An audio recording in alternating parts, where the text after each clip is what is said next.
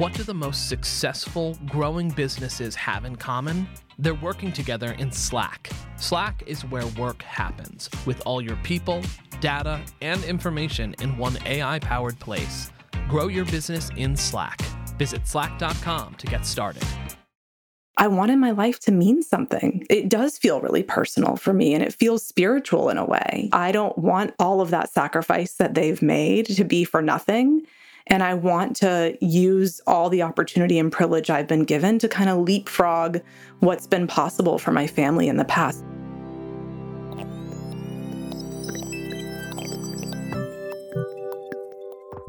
You're listening to What I Know. I'm Christine Lagorio-Chafkin.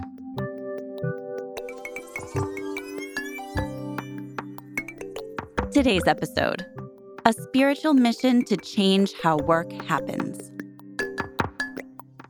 Welcome to the second episode of our short series on companies that made the Inc. 5000 list of fastest growing companies in America.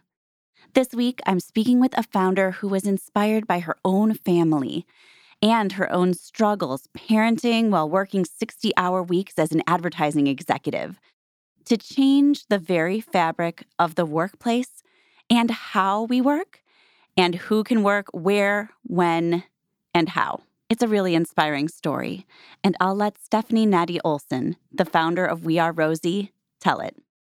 I went to Georgia Tech here in Atlanta and landed this amazing job at Microsoft right out of college.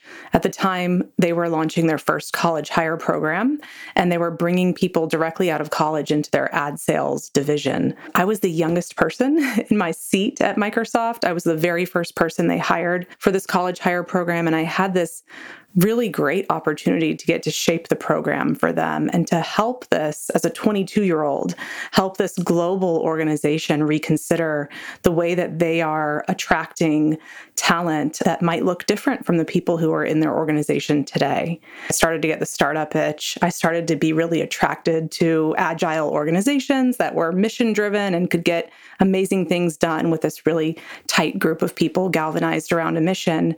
I loved the pace. I loved the people I got to meet. I loved, as a salesperson, being responsible for my own destiny to a certain extent because so much of my compensation was variable and performance-based. I loved it all.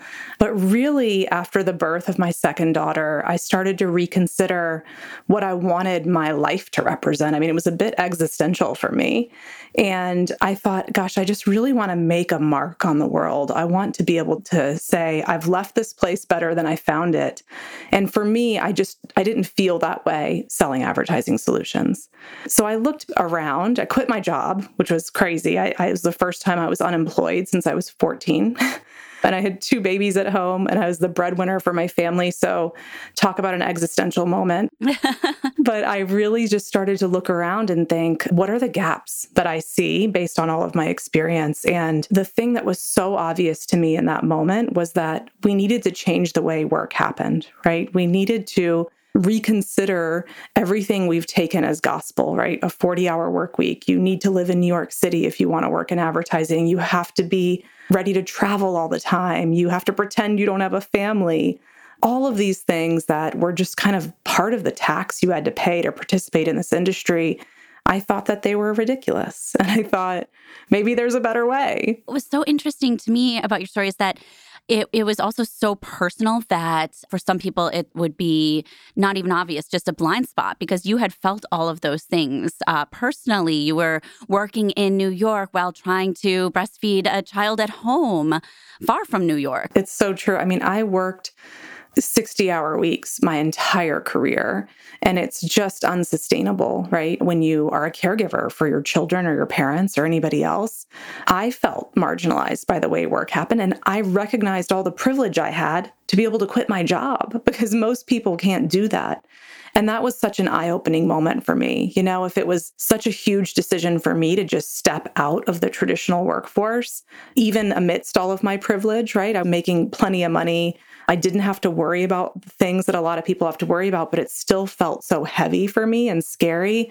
I really started to think about what this means for other people who are maybe discriminated against at work or are mistreated or can't tend to their own medical needs because they have to be in an office every day, and on and on. And that was really what prompted me to think, how do we create a better system of work for all of these people in a way that they can have dignity, they can still have a career, and they can do work that really lights them up? And that was the birth of We Are Rosie. This was before 2020, before we all started to think really hard and deeply about what works for various workers in a workplace and how that looks a lot different than the traditional sort of 1950s prototypical office building and office structure, right?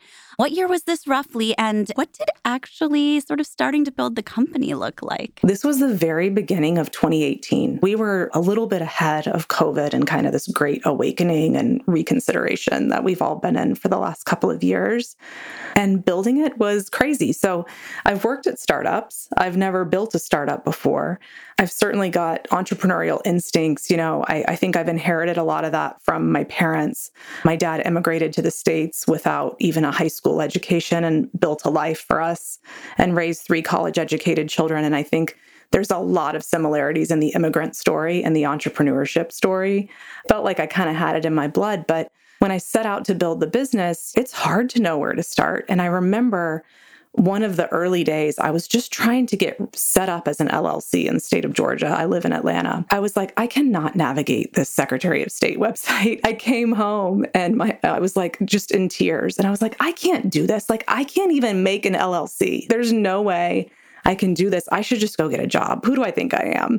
And I'll never forget, my husband looked at me and he was like, absolutely not. You have wanted to build a business. I know you can do it. Get after it. And it was the kick in the butt and the belief that I needed to get going. And there were a lot of moments like that. There were a lot of moments of like, I don't know, I have to set up a bank account. I mean, the very practicalities of like getting a business going was difficult for me. I was like Googling it like everybody else. Oh, yeah. I mean, you don't have lawyers yet or a CFO, all those things. And you self-funded at first, right? Yeah. When I decided to start We Are Rosie, my husband and I sat down. We're very practical people with these 2 kids at home. And I said, okay, I don't do anything half-ass. So this is going to be a big endeavor for me. This is not a part-time job. This is not a lifestyle business. This is my soul work. I feel so drawn to this mission.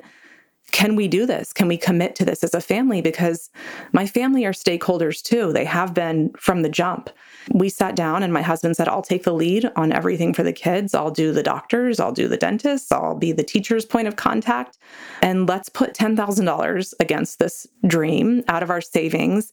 And let's see what you can make happen in 6 months, Steph. I wanted that kind of timeline. I'm a competitor. It's a good benchmark for me. And that was it. So I had $10,000 and 6 months to figure it out.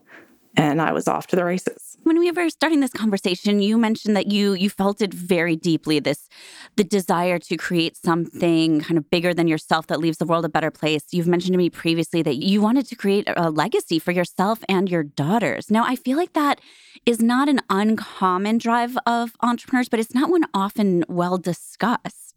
Can you talk a little bit more about that? I think a lot of people can relate to this. I've really started to appreciate my roots, right? And I really started to appreciate the sacrifice that my parents made, right? My dad grew up in a refugee camp and came to the States, couldn't even read or write English, but was determined to build a life here. And my mom never had the opportunity to go to college either, but worked really hard and was the breadwinner for our family with her 3 children that she had at a young age.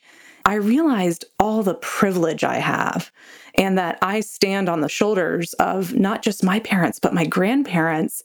My grandmother died in a refugee camp surrounded by 4 young children.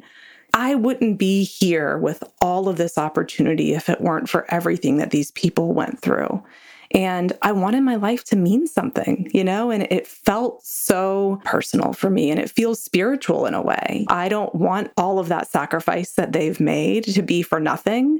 And I want to use all the opportunity and privilege I've been given to kind of leapfrog what's been possible for my family in the past. It's deeply personal for me.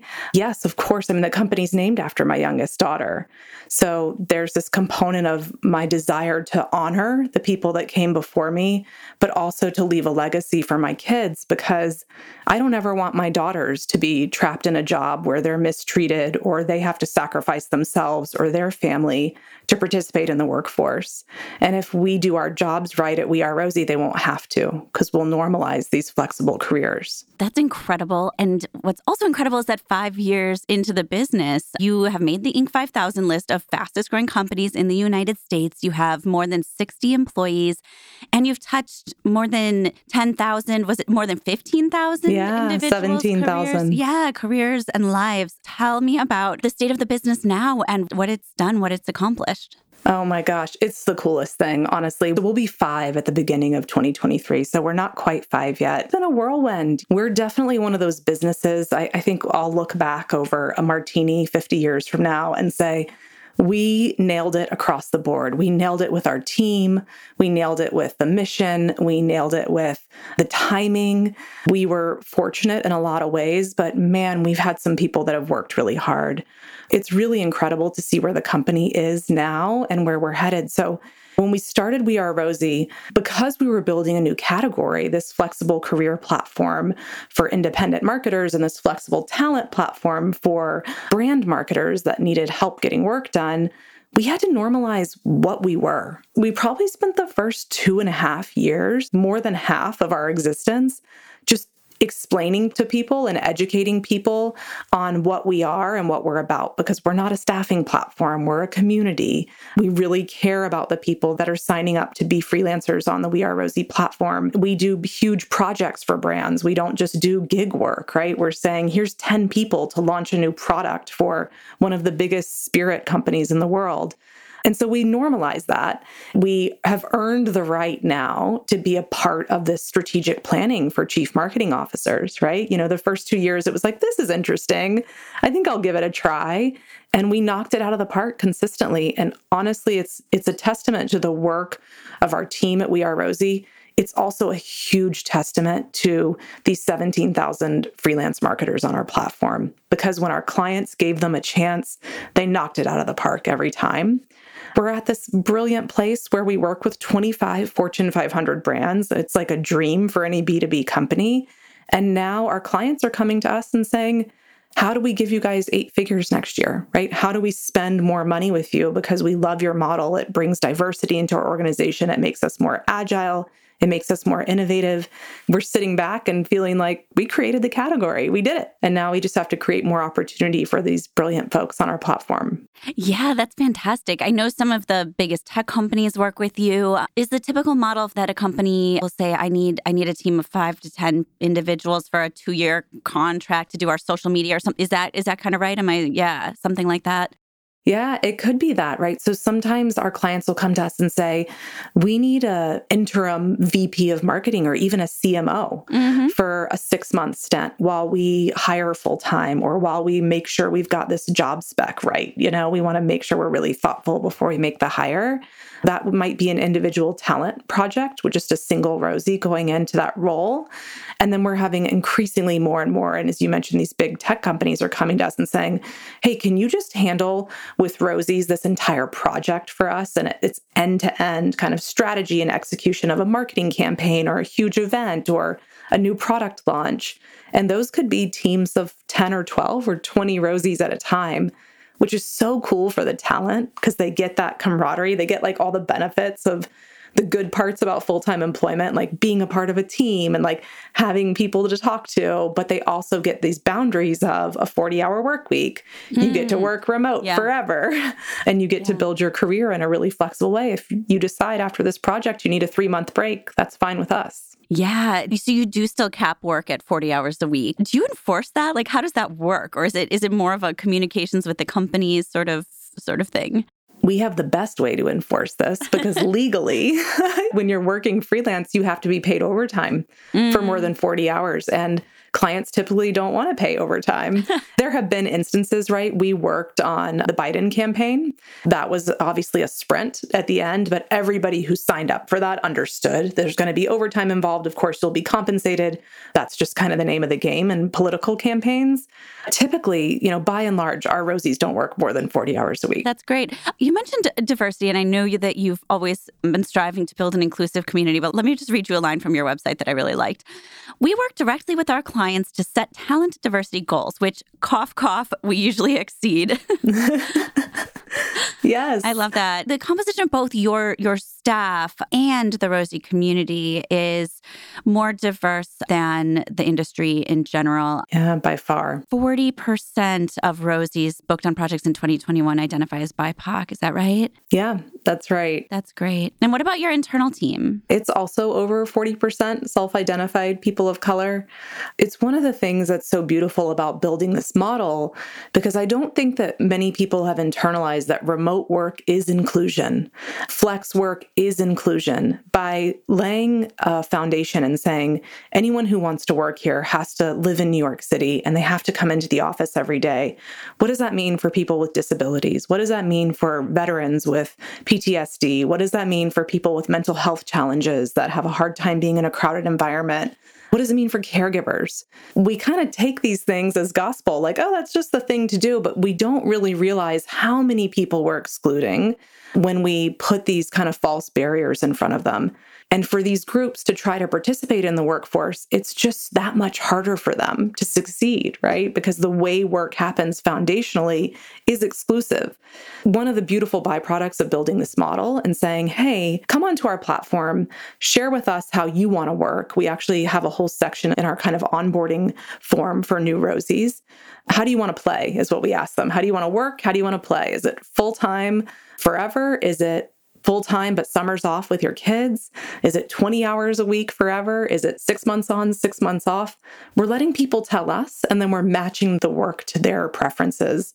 And it's a huge part of the reason we have such a diverse community, but also a huge part of the reason why our Rosies rock the work they're doing, because we actually looked at them as a whole human being before we assigned them to a project.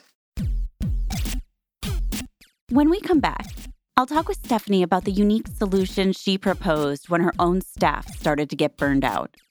But first, a quick break.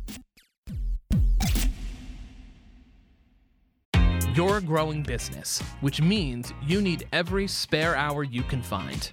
That's why the most successful, growing businesses are working together in Slack. Slack is where work happens, with all your people, data, and information in one AI-powered place. Start a call instantly in huddles and ditch cumbersome calendar invites. Or build an automation with Workflow Builder to take routine tasks off your plate. No coding required. Grow your business in Slack. Visit slack.com to get started. When you're going through this period of fast growth, though, it's not always all sunny or rosy. That's right. During our first interview, you mentioned that you didn't personally take a paycheck for the first 2 years, and you were obviously working really hard. But so was your team. That was really new too. Can you tell me about any challenges that you faced, or maybe what was the biggest challenge that you faced in that sort of growth, the growth first 4 years of the company, and in sort of just managing the team and growing yourself there? We had really good problems to have, but they were problems nonetheless, right? And when you have a company with this much success this quickly, and coupled with a mission that people feel so personally connected to, there's a lot of people that will work really, really hard. I certainly fell victim to this, right? Where you think, oh, I just care so much. Like, I've got purpose. I will give it everything I've got. It's not sustainable, right? No matter what your reason is for doing something, right? We're not robots. We realized, particularly when COVID started and people had all these kind of macro factors that were impacting their mental health, right? People were scared. It was also the resurgence of the Black Lives Matter movement and the civil rights movement and all of these things that were so important to all of us, but also could feel so heavy and weigh on us. The team was burned out. We were working so hard and the company demanded so much because of the growth. And we're thinking, for every extra hour I work, we get to change more people's lives. It's easy to fall into that, gosh, we're working too much mode. When COVID started, amongst everything else going on in the world at the time, I took a step back and thought, okay, what's going on here? And we had unlimited PTO. That was kind of a mental shortcut that I made when I started the company, because all the tech companies I had worked at previously had unlimited PTO, and that just seemed like the thing to do. It was not working for us, right? And it wasn't working because I never took time off, and I was the CEO, and we were only like 20 employees at the time. I was very visible in how much I was working and how much the leadership team was working. We actually reconsidered our entire PTO policy. A mentor of mine always says, people will do what you pay them to do. And I thought, how can we pay people to not be burned out? We revamped our entire PTO policy at the beginning of 2021 to say you have to take 5 days off per quarter or you're not eligible for your full bonus. So we were now requiring 20 days off a year plus additional floating holidays that people could use in order to access your full bonus. So we really put our money where our mouth was in that, and it completely changed the company. Yeah. What did you witness, even anecdotally, that shifted or changed? Teamwork went through the roof because we're a startup, right? And we were bootstrapped. People were like, I'll just keep all the information in my head because I don't have time to document it, which is not good for a startup, but is, you do a lot of unscalable things in those early days. But that also meant that people felt like they couldn't take time off because if I'm not here, nobody else knows all this stuff that's in my head, so I can't ever leave. And I didn't realize that, right? Until we changed the rules and people said, I can't take time off, Steph. You're going to make me take 5 days, but I can't. There's not process documentation. There's not a handoff document for when I'm out of the office. So it forced us to get really buttoned up on our process, which was all things we needed to do to scale, right? But I didn't realize how much it was needed to care for our employees. So that was such a huge eye-opener for me. What advice would you have for other founders in evaluating what their team needs? You're an all-remote company. This could have to do with those communications that are necessary with maintaining a team that collaborates well and works well. Or it could have to do with just analyzing what your employees need and responding to that. I'm curious your thoughts on both, really. I think it's so important to make it kind of systemic, right? Like your leaders should be asking their team members what they need every time they meet with them. They should be giving them feedback. They should be asking for feedback. We're really focused on this, right? As like a in the moment feedback loop, always, right? Up, down, sideways, so that we can move on the fly. Because sometimes, especially with a remote team, if you don't stay on top of that stuff, it can build resentment. It can hurt morale. It can make people sad, where they don't need to be, right? So I think one of the most important things is just asking people what they need and know that you're not going to be able to give everybody everything they need. Sometimes I think that's why people don't ask, is because they know that, well, if I ask and then I say, oh, sorry, we can't do that, then it's going to be worse. It's so much better to have the conversation about why you may not be able to accommodate every single need, because of course, as a leader, you've got to balance the needs of the entire organization with the needs of the individual. But having that conversation goes so far and will earn you so much respect and trust from your team. And I just constantly encourage people to have the tough conversation and don't be afraid of what you might hear. And you've got to ask people what they need. And you might start to see patterns, right? Where you might be like, oh, I didn't think we could do that, but gosh, I've heard this from 6 people now. We need to find a way. We need to start thinking creatively. That certainly happened with us as we were expanding our benefits over time for our team. We were like, okay, what do people want first? Do they want better medical coverage or do they want a 401k match? And we surveyed the team and overwhelmingly people wanted a 401k match. And so that told us where to focus next. Thank you so much, Stephanie, for being here today. Thank you so much for having me. I've really loved the conversation, Christine.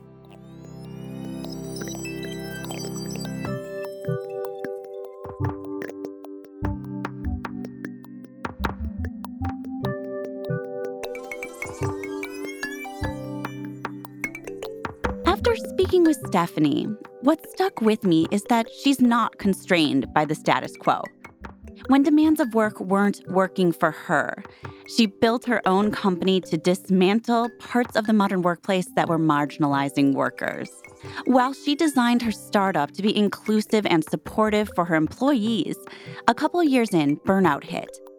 She saw that change was needed again and designed new policies to help her employees take the time they needed. She recognizes that to really create change, there's not a single solution. Change requires continual work, and that's something we can all learn from.